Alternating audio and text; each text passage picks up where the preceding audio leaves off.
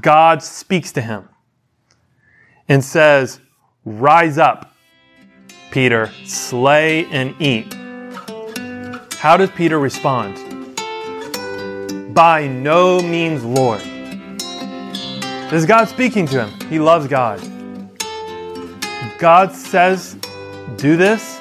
He says, "No." But why does he say no? Hello, everyone. Welcome back to the Good Earth Podcast. This is Jake Martin again with Christians on Campus. This episode, we would like to continue with our third metaphor, mirrors to behold and reflect Christ. On Monday, we saw that as mirrors, we need to turn our heart to behold the Lord so that we can reflect Him. Psalm 27:8 shows us an excellent attitude for us to have as a mirror to behold and reflect the Lord. The psalmist says to God, "When you say, 'Seek my face,' to you my heart says, 'Your face, O Lord, will I seek.'" Here's Danny. All right, we'll get started. So this week we're covering Metaphor 3 in 2 Corinthians. So continuing the topic, metaphors for the Christian life. And have been going through 2 Corinthians. And we covered being captives of Christ in chapter 2. And then letters of Christ at the beginning of chapter 3. And so this week we are on the end of chapter 3 on being mirrors. And so the main verse that mentions this is 2 Corinthians 3:18. And that says, "But we all with unveiled face, beholding and reflecting like a mirror the glory of the Lord, are being transformed into the same image from glory to glory, even as from the Lord's Spirit." And so here, the believers in this metaphor are likened to mirrors, but the mirrors have an object. They need an object, and that is the Lord Jesus. He is the object which we as the believers are meant to behold and then reflect Him. But in order to reflect the object, the mirror also has to have nothing between, or no veils that would cover the object or cover the mirror and prevent it from clearly seeing the object. And so, as Michael shared some on Monday, and we're going to continue this, what even are some veils that can be between us and the Lord that can prevent us from beholding and reflecting the Lord as a mirror? And so then the other verse I have up on the board is 2 Corinthians 3:16, because this tells us even how we remove the veil. In 3:16 it says, "But whenever their heart turns to the Lord, the veil is taken away." And the context here is actually speaking about the veil being religion. And actually the Jewish religion became a veil to God's people that prevented them from beholding the Lord and reflecting the Lord. And so this concept of how religion can be a veil can be a little bit mysterious, a little bit hard for us to take in, because when we think of religion, it's like, hey, this is good. Religion is something good.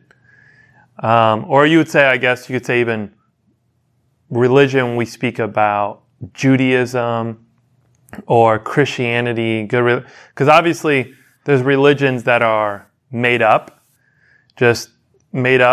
have nothing of truth in them.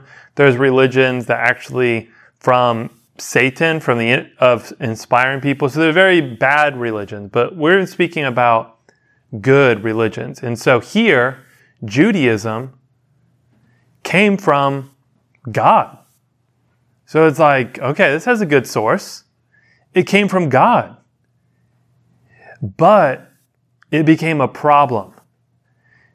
That became the focus and not God himself, and here not the Lord. Religion became the focus, and then it became a veil to God's people. And so some of the examples that even Michael shared, it's very good to look at with the Apostle Paul himself, or even with the Pharisees at that time. So when the Lord was born, this was something that was prophesied through the scriptures thousands of years before even the Lord came. It's like it's there hundreds of years, and they're reading it, they're expecting the Messiah to come. And then the wise men see a star, they come, they're not too clear where the Messiah, where he would be born at.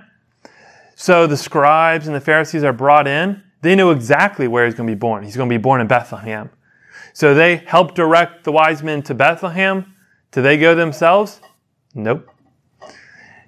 It's like, this is the one they've been expecting. It's like God himself is being incarnated. He becoming a man.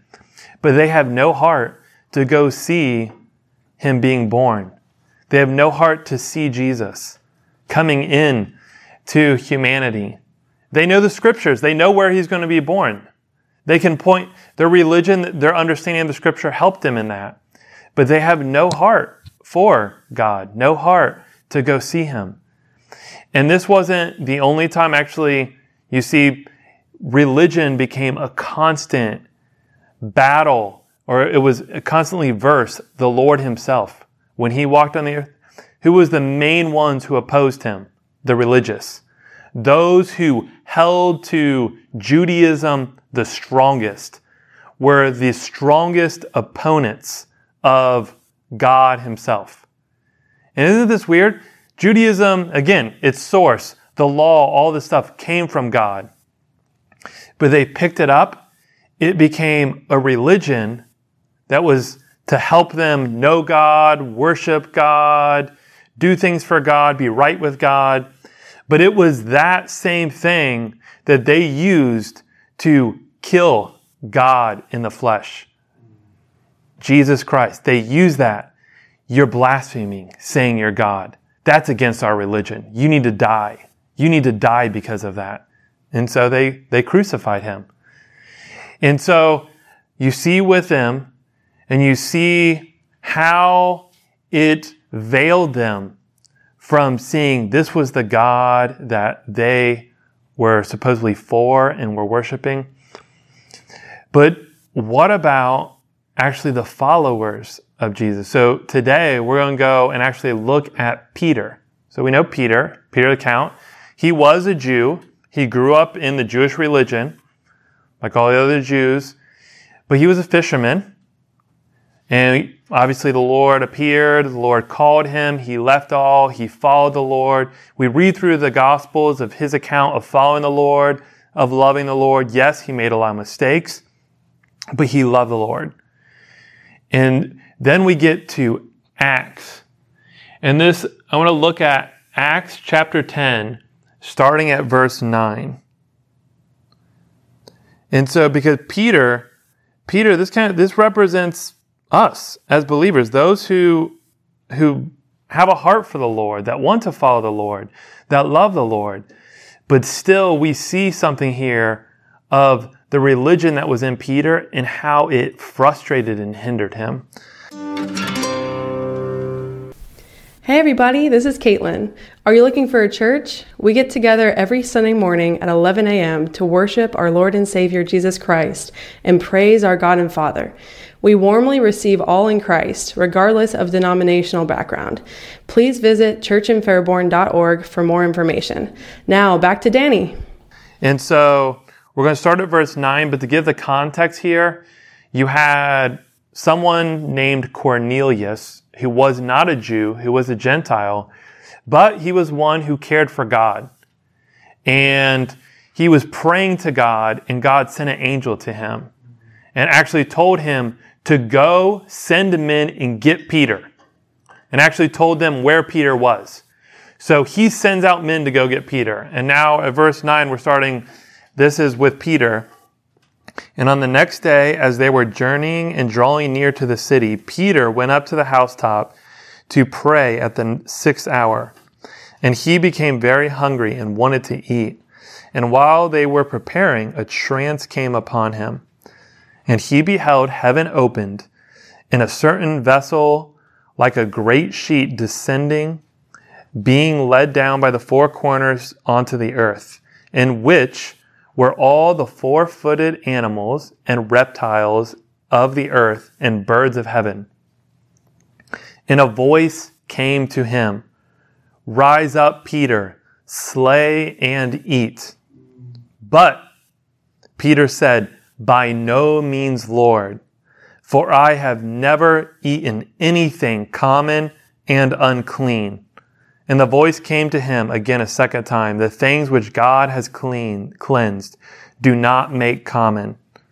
And this occurred 3 times, and immediately the vessel was taken up into heaven.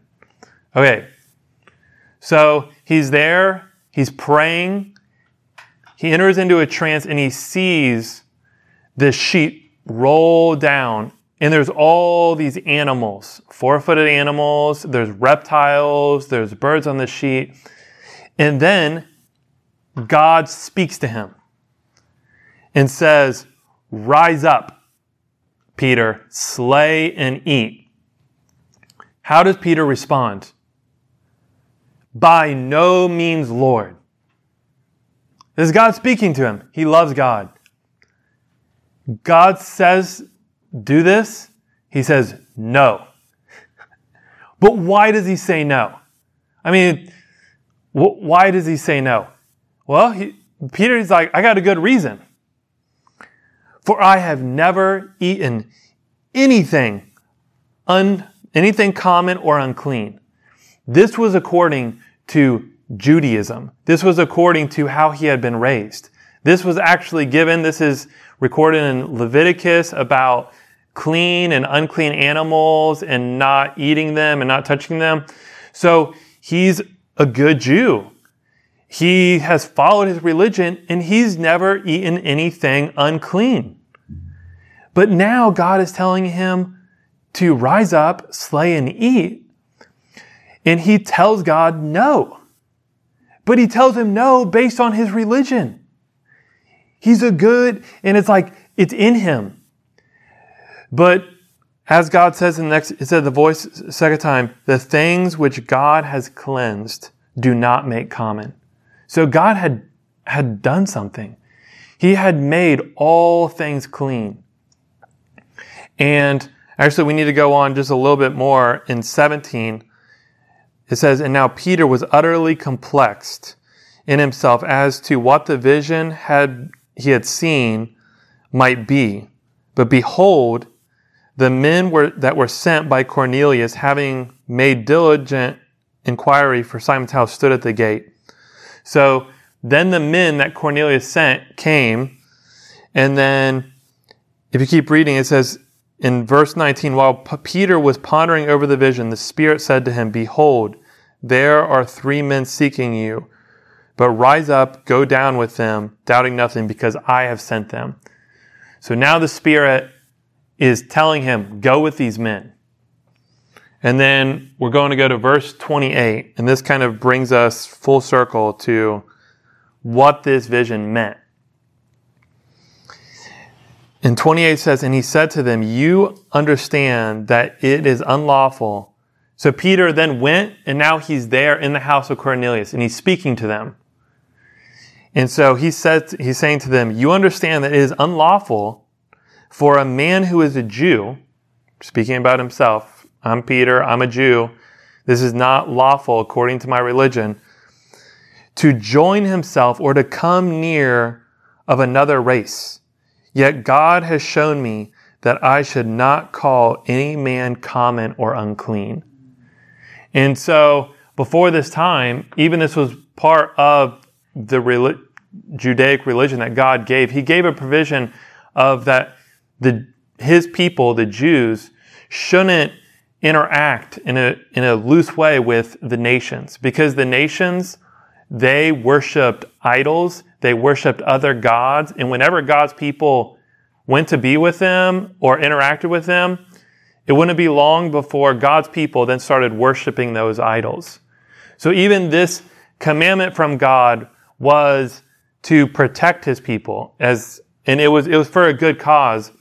But now Peter's holding on to that. But God, when Jesus came and he died for the sins of all mankind. He cleansed all mankind.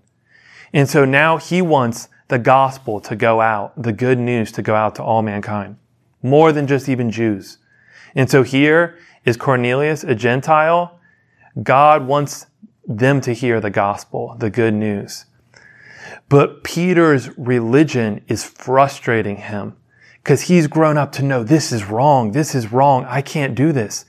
But now God wants to do something. God is moving in a certain way, but Peter's religion is frustrating him from cooperating with God. Eventually he gets it. He's like, oh, okay, this is what God is saying. This is the point of that vision that I just had. That is not just animals. He's speaking about people, that I can be with the Gentiles. I can share the gospel with them. But it's like he had this struggle, and this wasn't now you think, okay, he had the vision. Everything is cleared up. He's good now. Actually, this wasn't the only time. Actually, it comes up later in Galatians 2 that Peter is eating now with fellow believers who are Gentiles, who are not Jews, but they're believers in Christ. They love the Lord, Peter loves the Lord, and they're eating together. But then certain Jews come down, and they come down, and then he sees those Jews, and he's like, oh wait, I'm a Jew. They're not going to think very good of me if I'm eating with Gentiles. So then he separates himself from the Gentiles, and he stops eating with them. But then Paul was there, and Paul actually rebukes him and says, what are you doing? He's like, you're not being faithful to God and to his word and to what he has shown you. So he rebukes him in front of everyone. So even though Peter had this revelation, God showed him clearly. It's like, they're not unclean. You can be with them. But still, religion keeps coming up. It was in him. And so just to share, I have also Galatians 3:27 on here, because this is helpful even with this matter of religion, the law, is that in Galatians 3:27, it says,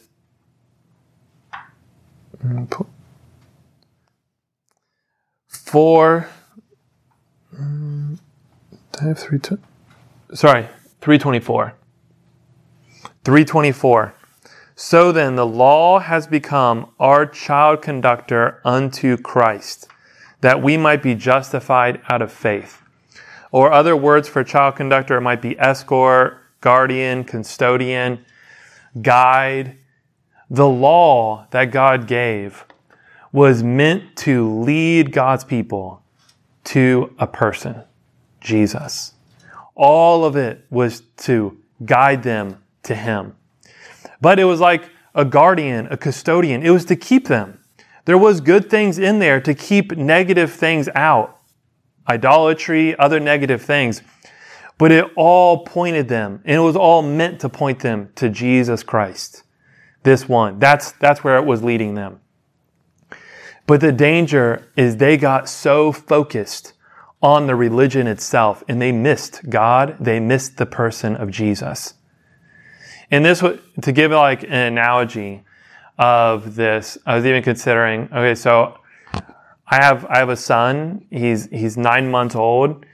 And so in our house also, he's growing. We take pictures of him. So we have pictures of our son. And so obviously the picture, it's of our son. We like the picture because it reminds us of him. But let's say I'm in my house and I wake up smelling smoke. My house is on fire. And I get my wife up, we get out of the house, and I grab the picture of my son, and we're outside, and I'm like, everything is okay. Honey, you're out. We got the picture of our son, but my son is still in the burning house. It's like, would that, you might be like, that would be pretty messed up. That'd be like pretty twisted. Is like, what are you doing? Why would you get a picture instead of your actual son who's still in the house? But the law, everything that God gave, was a picture to Him, of Jesus Christ. It was all to lead you to Him. But they got so focused on the picture that they didn't actually care about the person. As Jesus comes and they don't care about Him. God comes, they don't care. Oh, we got the picture. We got the picture.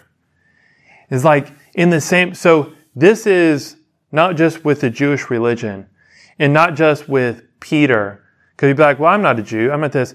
But this can be a same danger to us as believers.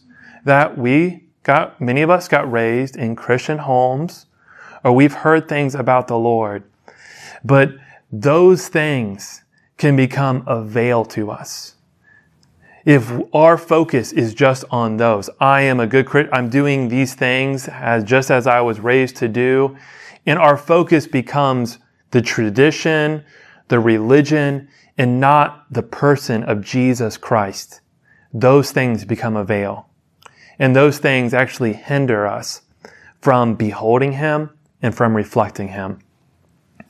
And that, even as that verse said, the more we behold Him, the more we reflect Him to others, and the more we're transformed into His same image. But just in one last thing in closing, I just wanted to touch also on this matter of a mirror and its object. Something else that comes into play, other than you have to have the object, there has to be the mirror, and there can't be any veils in between, is what's the distance between the mirror and the object that it was to reflect. So if you have a mirror here, and there's an object that I want to reflect that's 20 feet away, 25 feet away, it's going to do more than just reflect that object. Yeah, the object is in that mirror, but there's a lot of other things that it's reflecting.